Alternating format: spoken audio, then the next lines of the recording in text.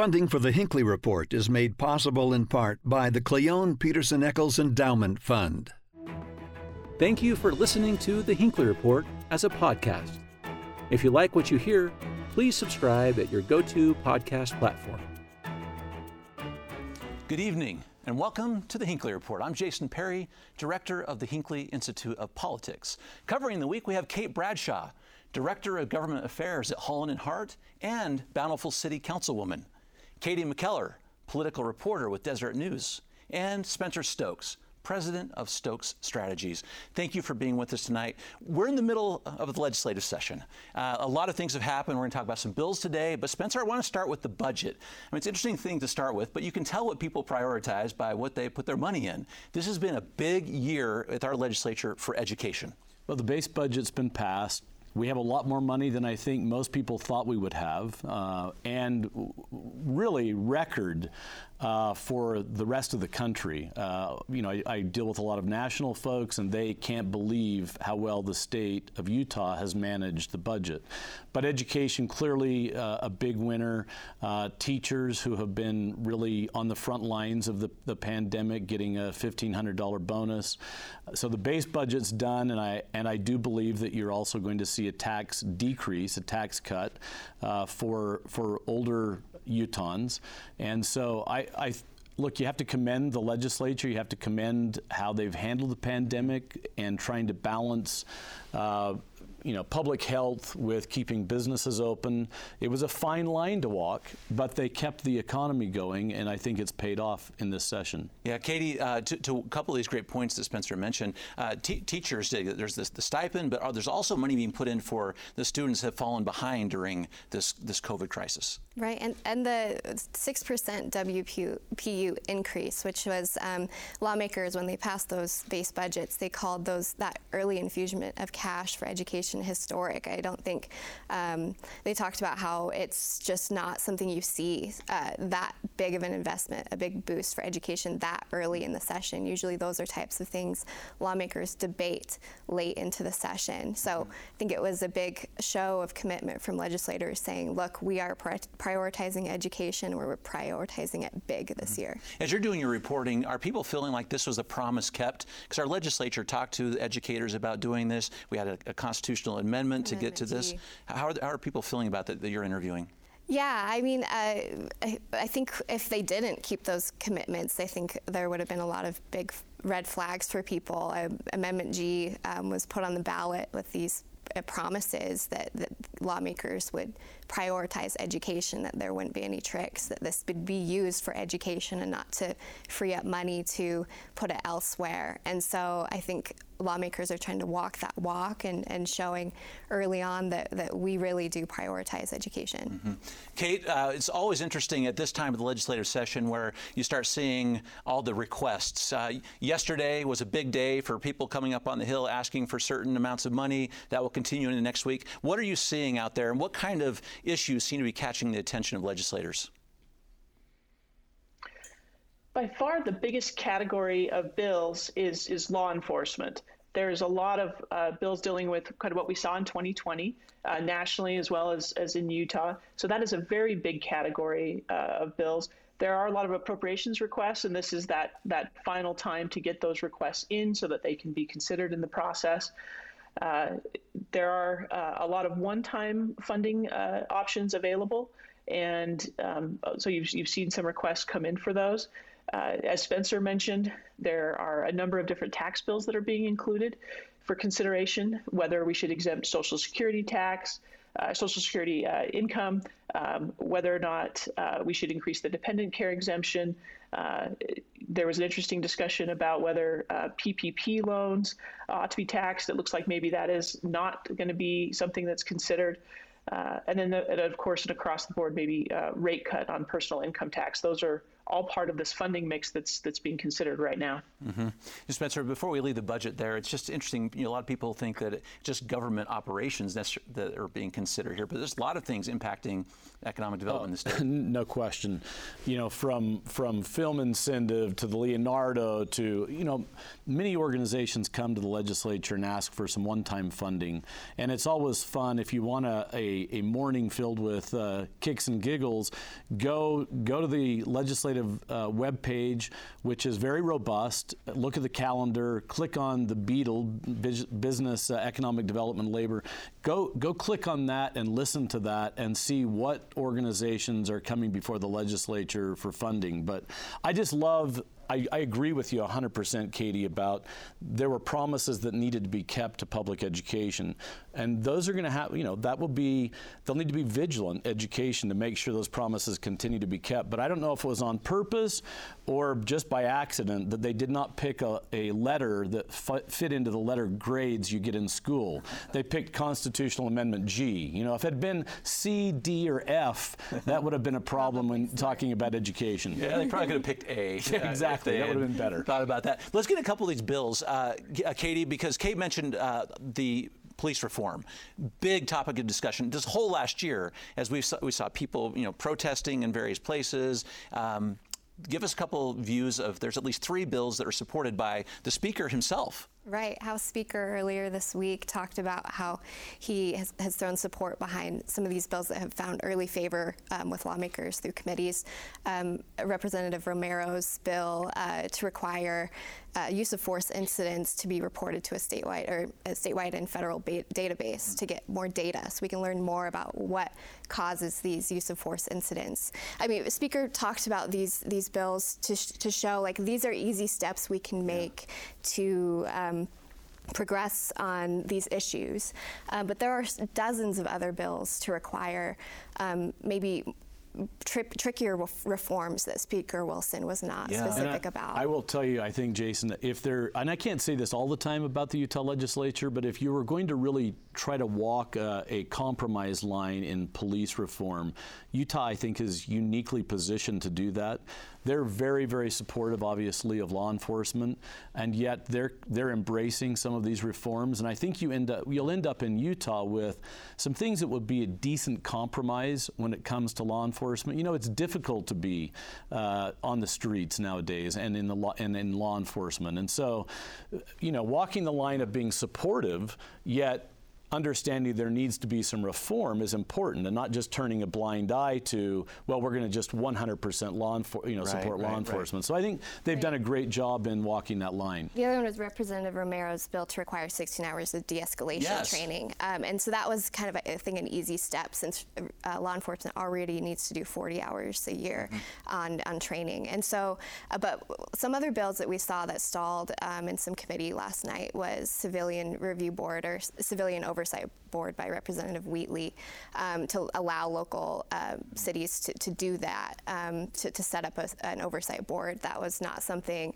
that found favor with the House Law Enforcement Committee. Some lawmakers expressed concerns about allowing these cities to create these boards that would be at odds with what they say cities already have the power to do, which is, oversee police budgets and stuff like that. So that was another one that is having difficulty moving forward.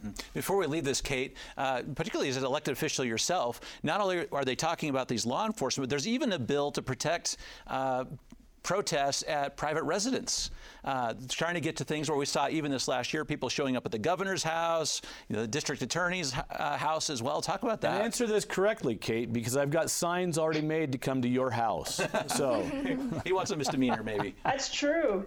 I know. You know where my house is, so I should be prepared. This is an interesting issue. And it's one that there was a member of the governor's transition team that happens to live in my city, and she felt quite strongly about this issue after watching it play out with Dr. Dunn and then Lieutenant Governor Cox. And she asked, does Bountiful have an ordinance for picketing like Salt Lake City does and some of these other places? And in checking it out, the answer was no, we don't. We haven't had this come up, but it could. The next Dr. Dunn could be a resident of my city, or some other city, Panguitch. So it was one that, as we looked at it, we thought, maybe it has some statewide applicability. And so they took it to the Chiefs of Police Association. They took this issue to the League of Cities and Towns to look at it.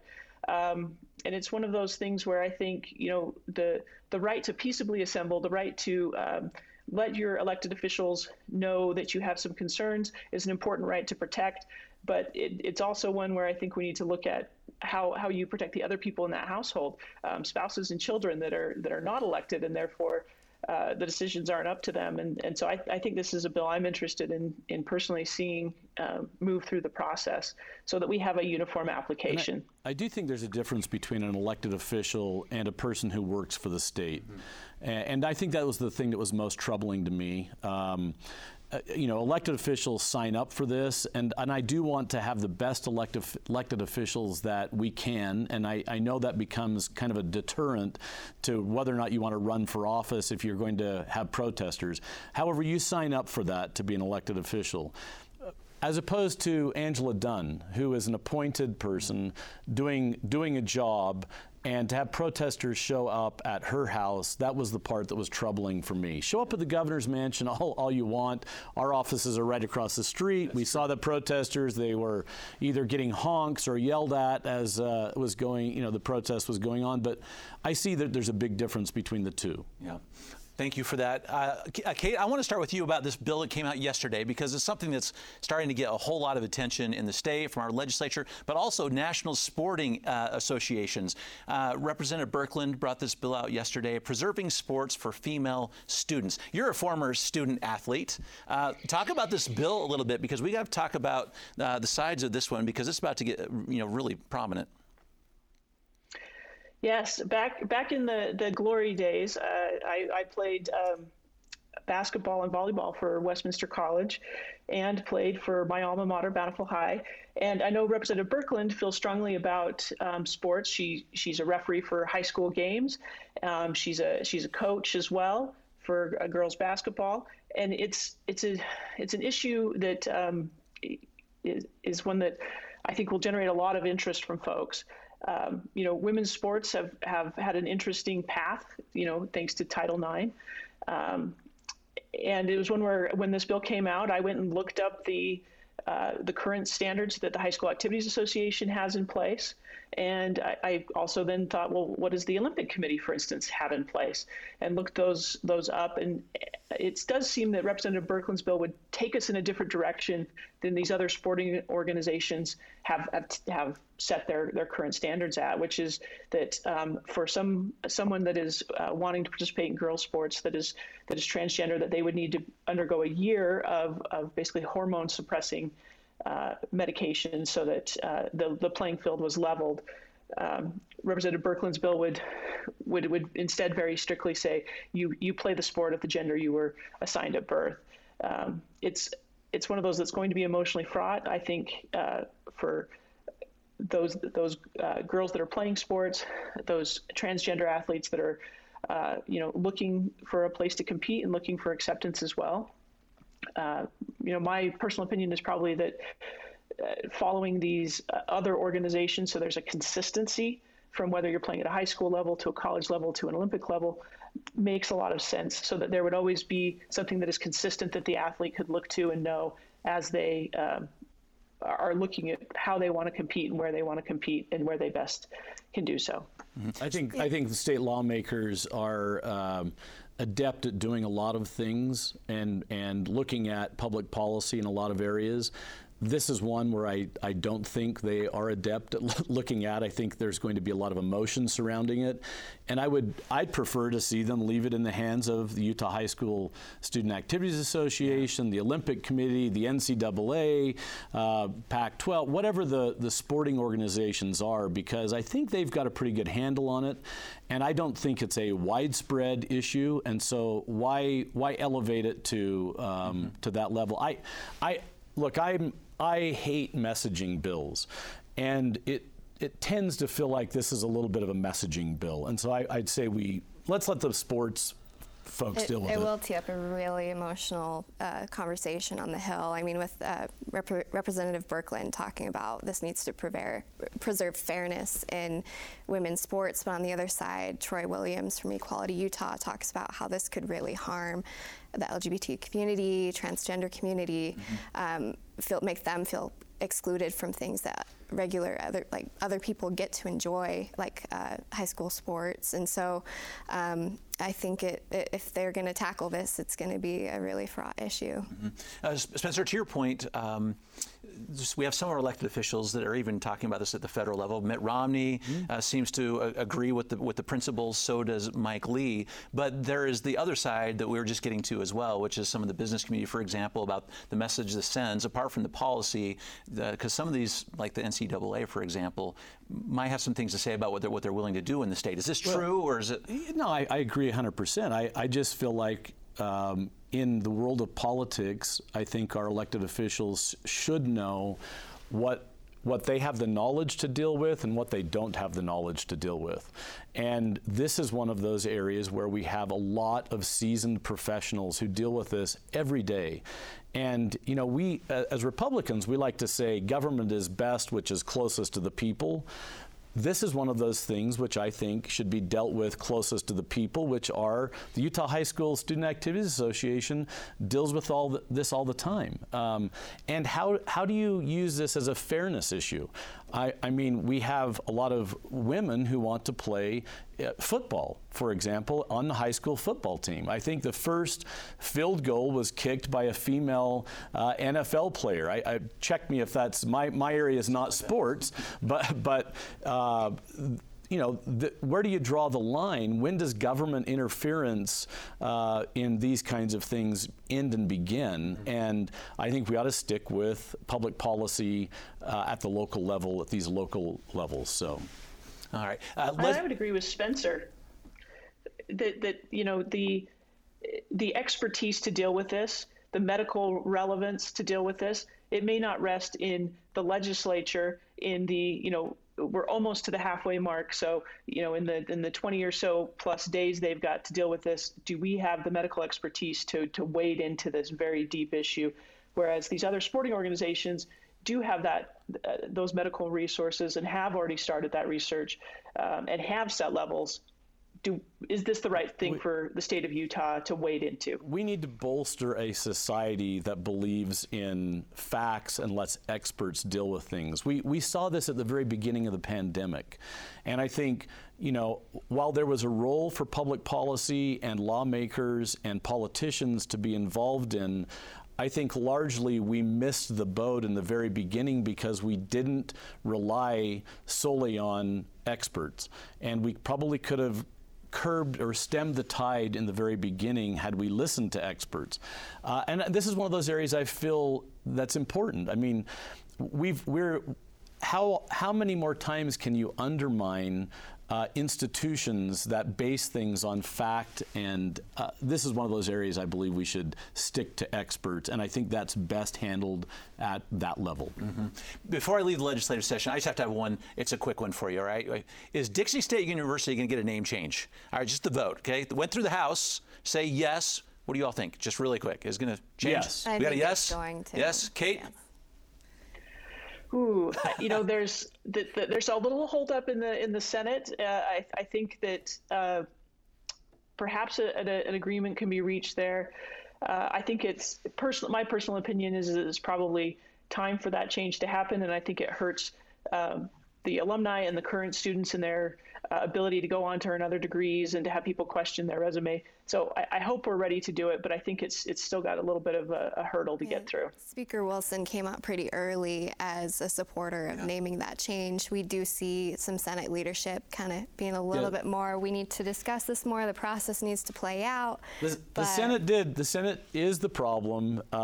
As always, the Senate's a little more traditional, but I think they made an amendment, Representative Last made an amendment to call it the Dixie campus. This has bigger implications, quite frankly, because once this happens, what do they do with the red rock that says Dixie on the side of it? Do we get a Sharpie and go try to find the red that matches it and paint it out? So, but the compromise of Dixie Campus, I think, is something that I didn't like it when they changed the state song from Utah We Love Thee to the new Kurt Bester version. So I'm kind of a traditionalist in that, but this is one that needs to change. I went to Dixie, and I was there through their whole identity crisis early on, when they changed from a college to a university. That was an opportunity to change the name, and they didn't. But we're seeing, because it's come back as a conversation, it's painful again. And so, I think the question is, if they don't do it, are they going to have to grapple with this issue down the road, and is it going to be even more painful? It's not going away. It is definitely not. But I'll tell you what is back, Kate, redistricting. I know our elected officials love this. Just really quickly, I want to talk about this. We have our newly appointed members of the Redistricting Commission, something the voters voted on. They want to put these in place. Tell us a little bit about the makeup of it and what their timelines are, because they have to start almost immediately putting together some new district lines. Yeah, that is true. And we have a big hang-up, and that hang-up is we don't have the data yet. The census was delayed. We don't know when they'll actually have the raw numbers to work with, but they're going to start, I think, the process in order to meet those timelines so that they can adopt those new district maps. We had a ballot issue that passed 2 years ago that has set up a new independent redistricting commission. There were people that were nominated from the state house, the state senate, the governor. And so we have this new group. We're going to try it this new way. There will also be a legislative committee that will move this process as well in adjusting these maps. And there are congressional maps, our school board maps, our legislative maps. Personally, my home county of Davis County has been divided between two congressional districts. We're half in the first and half in the second congressional district. I think that does a disservice to my community to be divided in that way. So I'm looking forward to sharing my thoughts with both the legislative group and the independent group on what's important in terms of representation for my community. So Spencer, are we going to see big changes? You've run campaigns. You've worked on these things with these members. I will tell you that the thing I'm most heartened by is that the legislature left in place. It's an advisory commission. They'll come back with some ideas, but I am so impressed with the seriousness with which they made the appointments. It's a solid rock star group of 7 people, from the chair all the way down to the Republican appointments and the Democrat appointments. So it's going to have some gravitas as it makes its presentation to the redistricting committee. And Kate, I would argue you're better served by having 2 congresspersons because you now have 2 people. You have 2 votes for Bountiful City. In some ways, yes, but in some ways, we are paired with communities that are far off the Wasatch Front, and we have a lot more in common, I would say, in Davis County with Weaver County, in southern Davis County, where I'm at in Bountiful, than we might have with folks in Iron County or Beaver County. This just shows you how fraught redistricting is, because everybody's got an opinion on how it should be done. Kate has her opinion, I have my opinion, Katie will have hers, you'll have yours. So it is a difficult process. The House and Senate chair, Paul Ray in the House and Scott Sandel in the Senate. If anything, you could say that the boundaries were drawn up for northern Utah. Okay, we'll watch that, because we're going to have a chance to participate. We'll have 7 public meetings by August. People will be able to participate. Maybe we'll submit our maps, and we'll see what the legislature does with those. And a lot of elected officials are watching.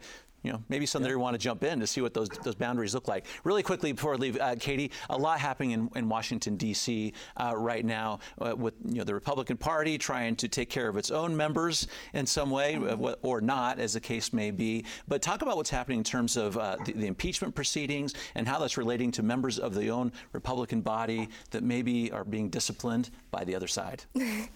Well, we're going to have to see. We saw our own senators, Mike Lee and Mitt Romney, disagree on whether the impeachment proceedings are constitutional. So here, even in Utah, we're seeing divisive opinions about what to do with former President Donald Trump. And so I think it'll be interesting to see what happens. I think nationwide Democrats are kind of starting on this this point where they have to decide if they really want to be truly bipartisan, or if if they look toward COVID relief, are they going to work with Republicans who have brought forth maybe a smaller package than what Biden wants? And so it'll be interesting to see what happens. We saw the vice president cast, and I don't know if you've been paying attention to the number of votes, but there have been a lot of tie votes that have failed. The vice president cast a vote on budget reconciliation, which is how they're going to do the COVID relief, and it really is determining whether or not there's going to be bipartisan support.